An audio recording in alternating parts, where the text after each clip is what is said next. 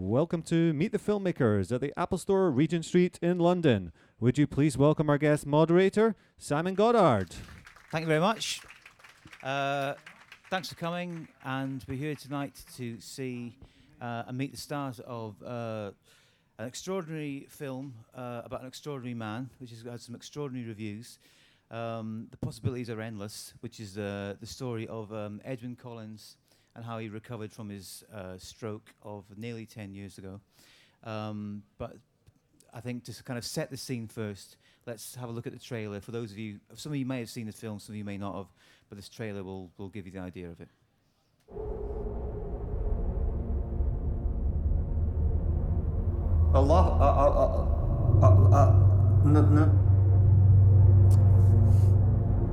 Help me.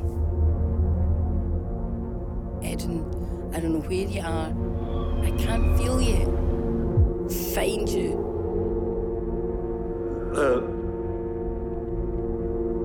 Me. What happened?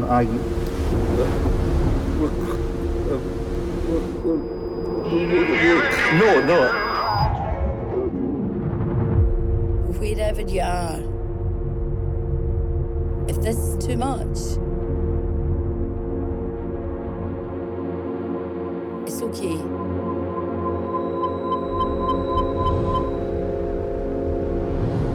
But if you think there's a way back from this, fight hard.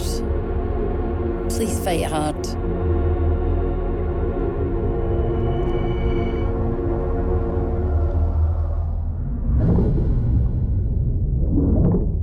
Who are you doing it for, really?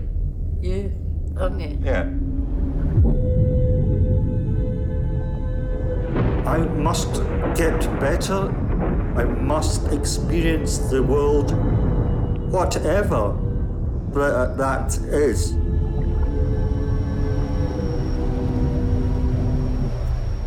Whatever that is.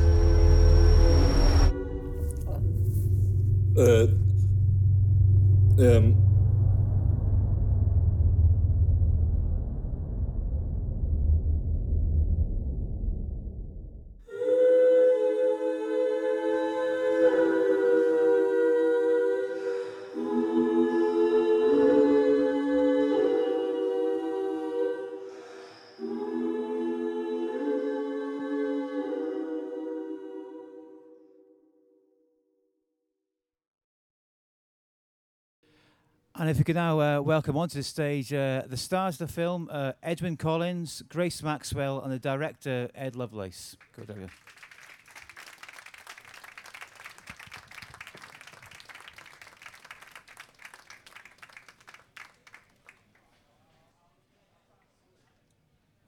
So, good evening, Apple Store. Obviously, a lot of people haven't seen that film. Might have seen the film. Saw a trailer just there.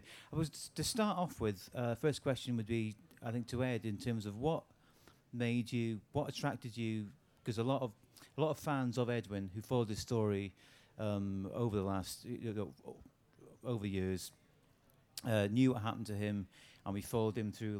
Grace did her book, and there's been the BBC documentary, and there's Edwyn and his music as in the Losing Sleep album has written about it himself. What made you, as an outsider, think I want to make a film about his story, and what first attracted you to the idea of kind of documenting this? Well, yeah, I was always a fan of Edwyn's, and Jay, who's the co-director, who's not here at the moment, but yeah, we were fans of his. Obviously, Girl Like You was big when we were teenagers, but we were never we've made music documentaries in the past, and we didn't want to make another one.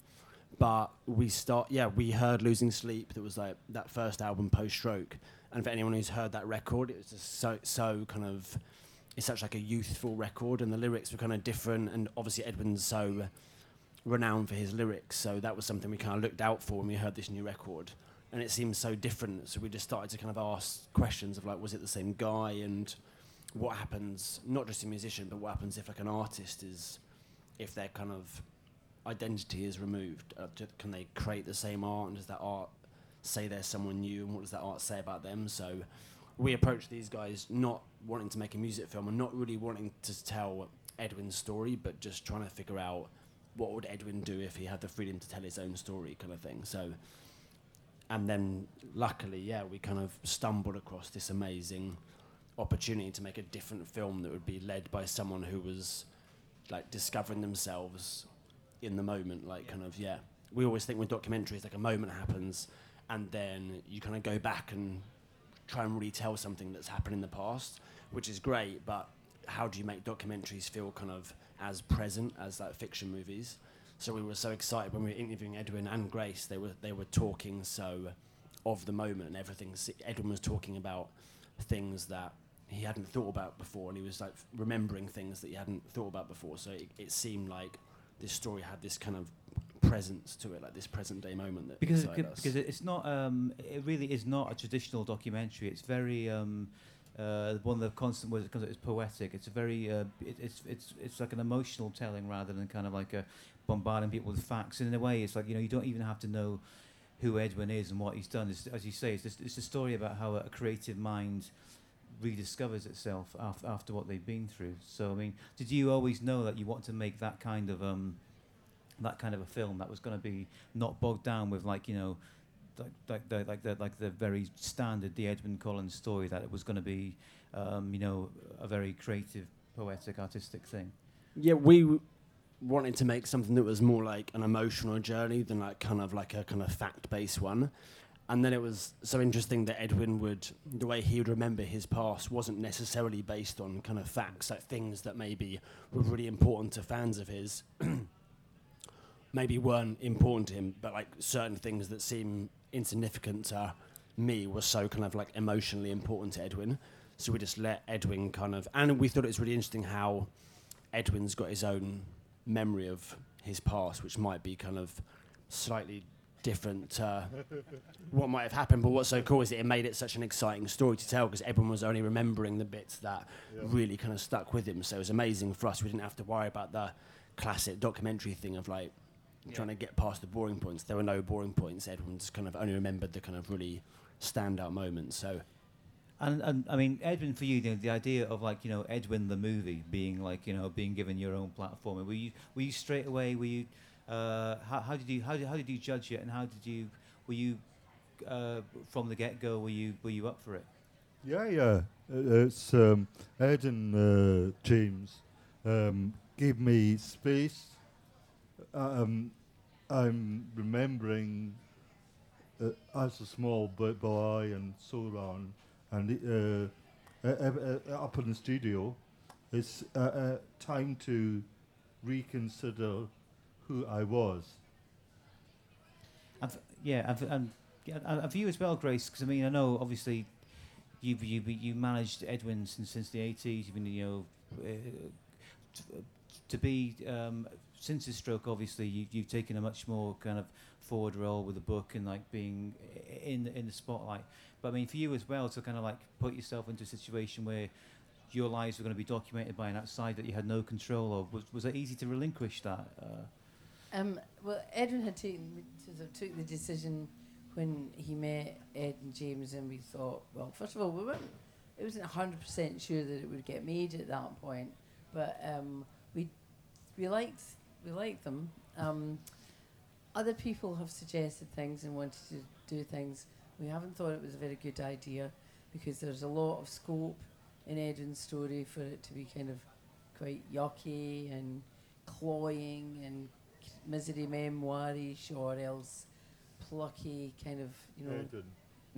Plucky Edwyn. Plucky Edwyn.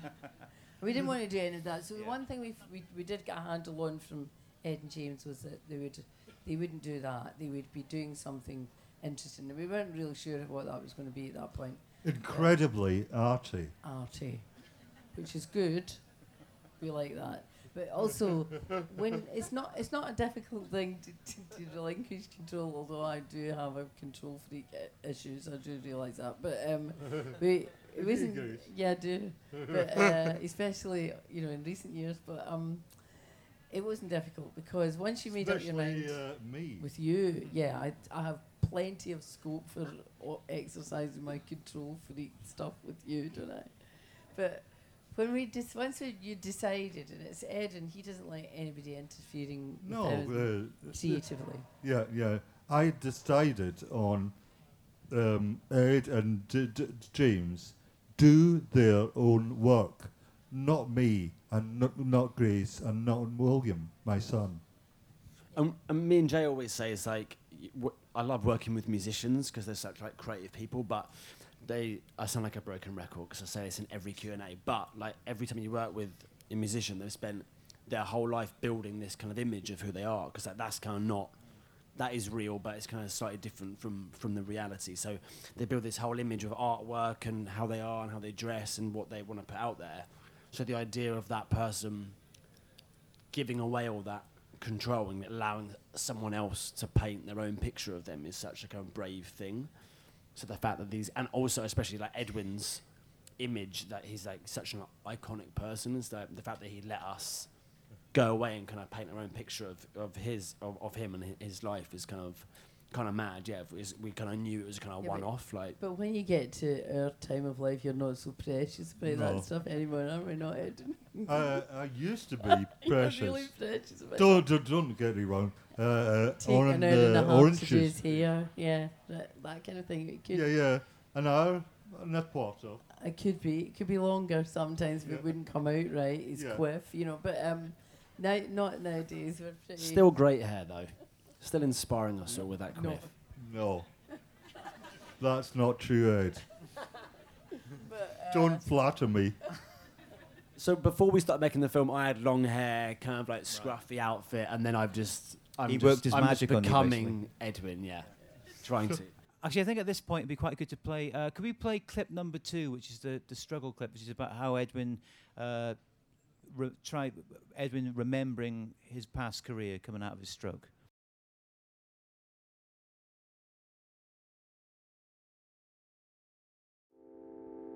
I struggled to understand things, and I struggled to remember. I think maybe the next Orange Juice single might be a hit with a wee bit of pixie luck. I wrote that. It's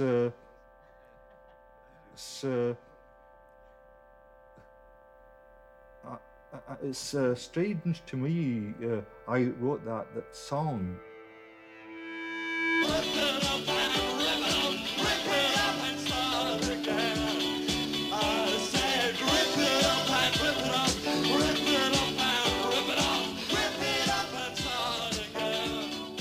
And I remember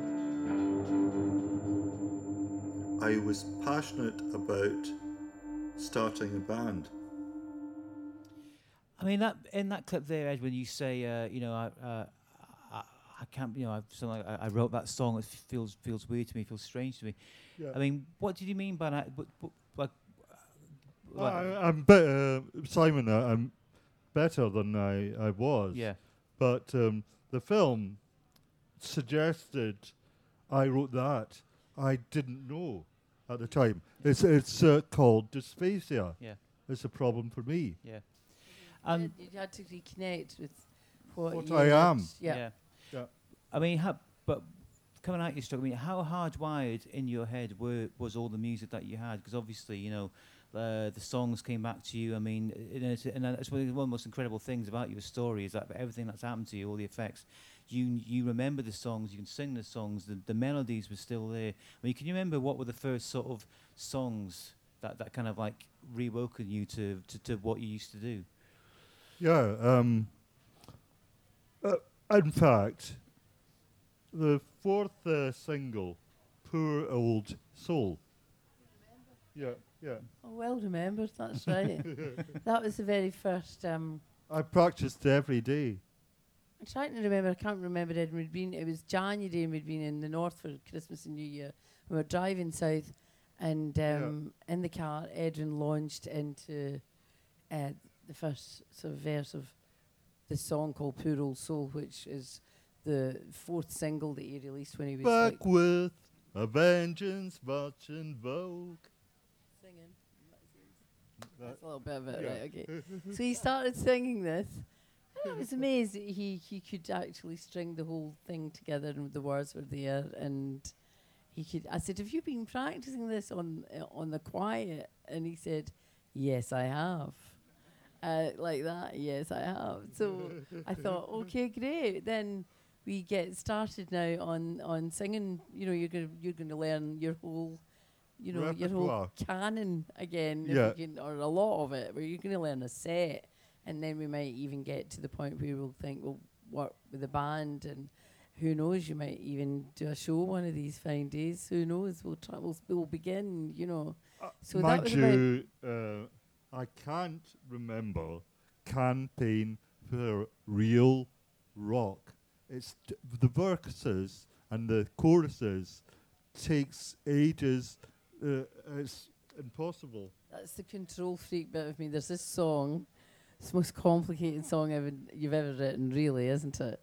And I'm kind of determined he's going to do it. You know, he's a little bit resistant, but I'm sure he will do it. But it was just that thing of watching the songs come back to him with practice, a lot of practice. Because there's some brilliant. I mean, for people who know Edwyn's stuff and know Orange Juice very well, some very beautiful moments in the film. There's a bit later on when I think it's in Helmsdale. You're walking along, and Edwyn, you just start singing Felicity, and it's you know, for all like Orange Juice fans, it's a really that big moment. And these little bits in the film and little songs like Dying Day, I think, is another one that you sing bits of.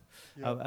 I just think it's, you know, for people who know all that stuff, it's interesting to know like what were the songs that really meant a lot that came back to you. Was it Out for the Count? Was that one as well? That was a wee tiny bit in while she was still in hospital. Yeah. And it was a very quiet day, and he was with his speech and language therapist. It's a good story. You don't know this story, do you? Ed? No. Let's So go. we were sitting in a kind of gloomy room, and he was having a session, and he suddenly more or less spoke it, the words to this verse of a song that he'd written called Out for the Count, and he couldn't speak really at that point, so it was quite weird to hear him come away with the song. It said, I was out for the count, and when I awoke, I was laughing uncontrollably, as one might at a joke.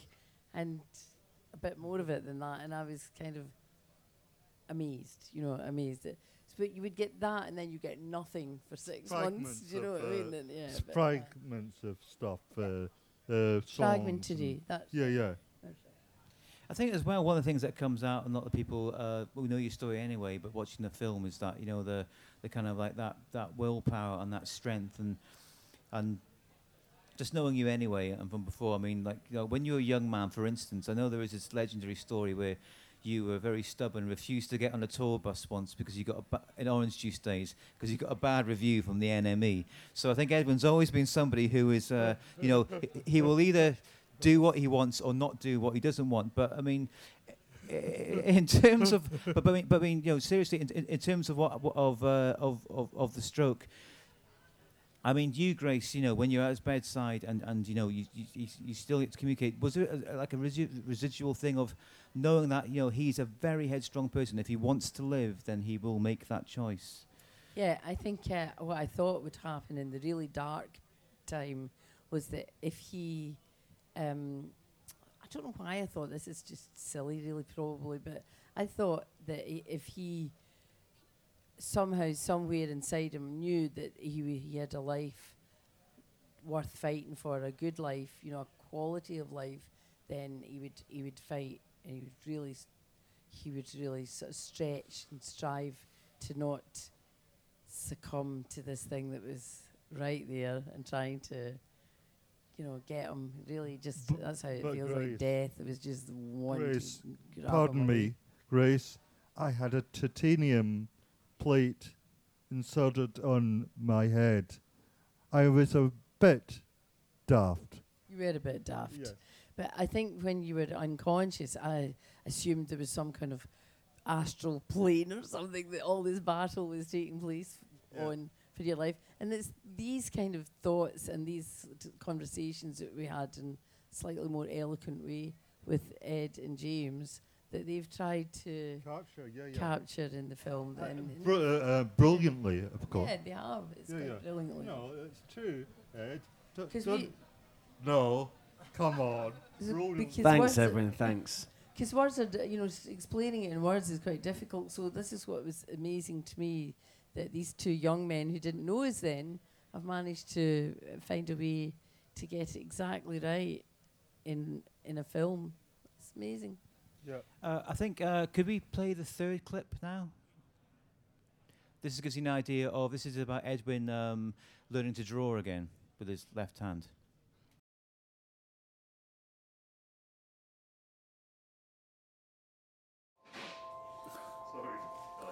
Grace helped me a lot through the dark days. She set me free.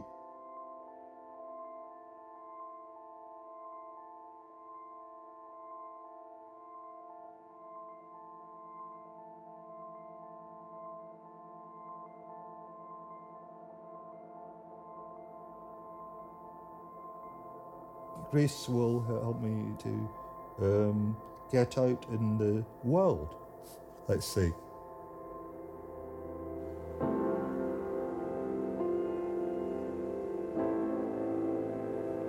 I want to express my observations on life, what it is to be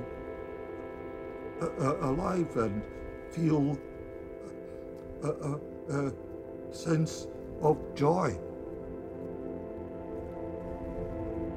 I think what's really what I really loved about it was what's really the powerful message is that, as a young man, you defined yourself by art and music, and then something like this happens to you, and it's art and music that saves you. Really, that's like the story of it.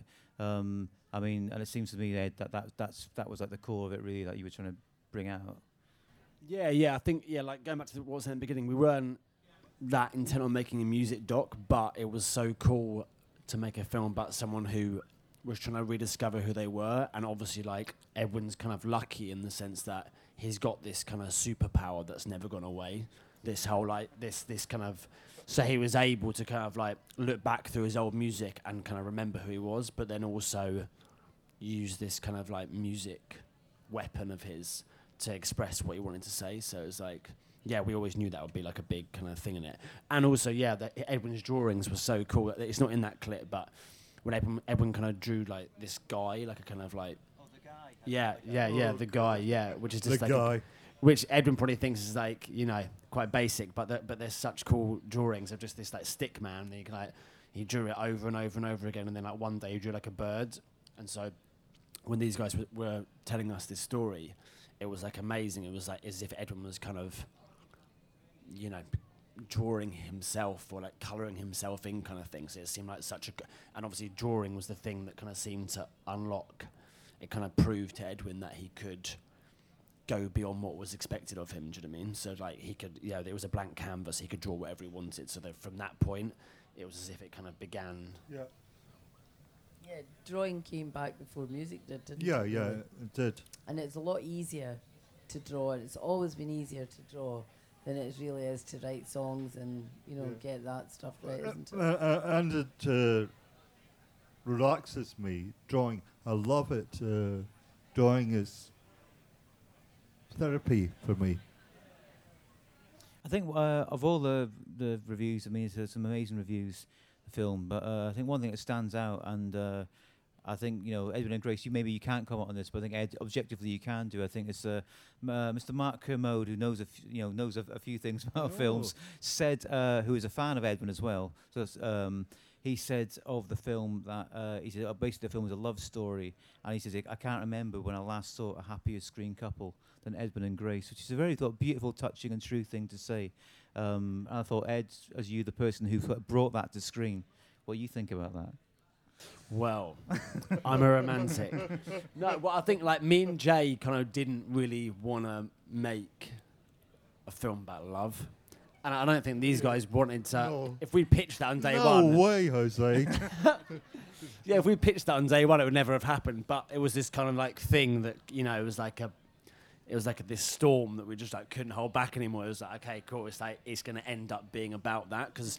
And what was so cool is that we started with just interviewing Edwyn, and every story just like came back to Grace. That was like, you know, it's like even when we were like, right, let's, you know, talk about a time before you met Grace, or it somehow Edwyn just let all his stories just seem to all like they all were centered with Grace.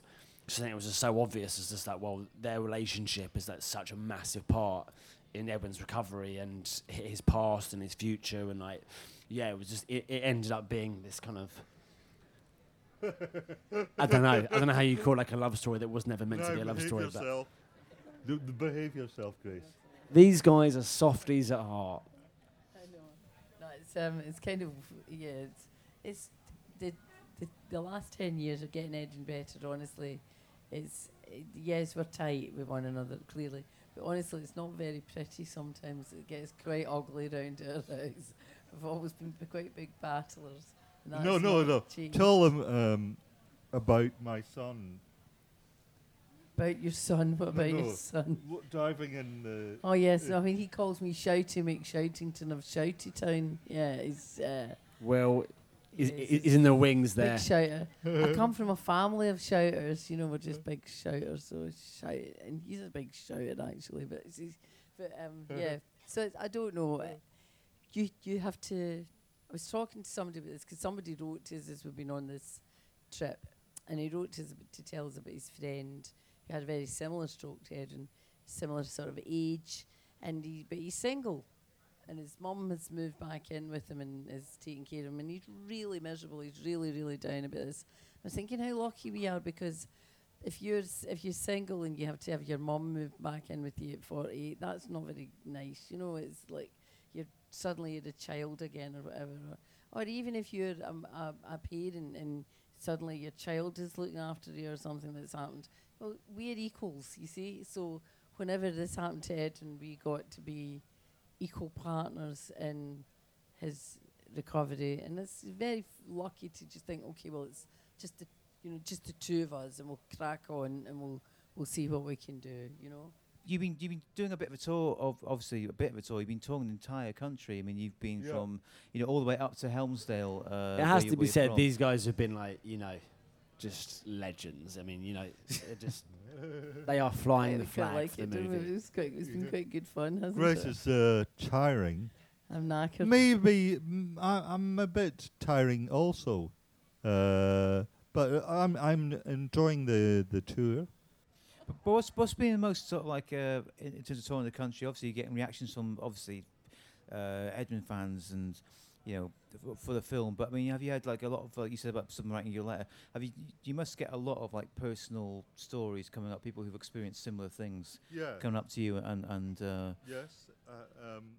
Sometimes Simon says true, and I talk to him about chat with him. About how it feels like having a stroke and coping with it. Yeah, because we want to really... There was a lot of negative information and messages that we got at the beginning, and it's not useful. It's of absolutely no use to you whatsoever to say you should prepare yourself for the worst. I don't think that's a good idea. I mean, we've had some stroke experts come to the things as well, and I'm quite strict with them about this, really, because I think it's wrong. I think they're all wrong, and I think there's no for example, one person, Grace, I'm not mentioning any names. What did I do? No.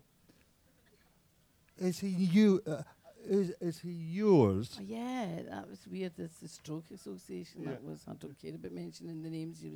Is he one of yours? She said, what? Anyway, I don't get it. What does it mean? No, it was a person from the Stroke Association. We were with they're supporting another organisation who are about aphasia. This woman from the Stroke Association came up to our friend Carol, who works with Connect, and she went, "Oh, is he one of yours?"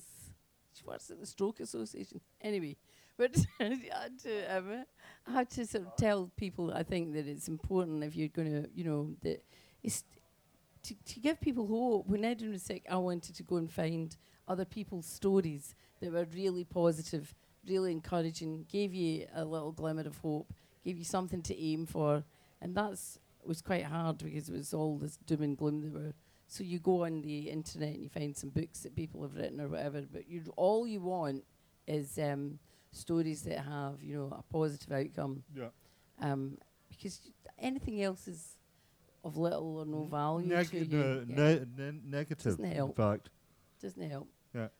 Well, I think the great thing, one of the many great things about the possibilities around this film is that it is a very positive story for the outcome. But in the meantime, I would like to say the film is still screening nationally. I'd just like to thank again Ed, director, Grace and Edwyn. Thank you very, very much. Cheers. Cheers.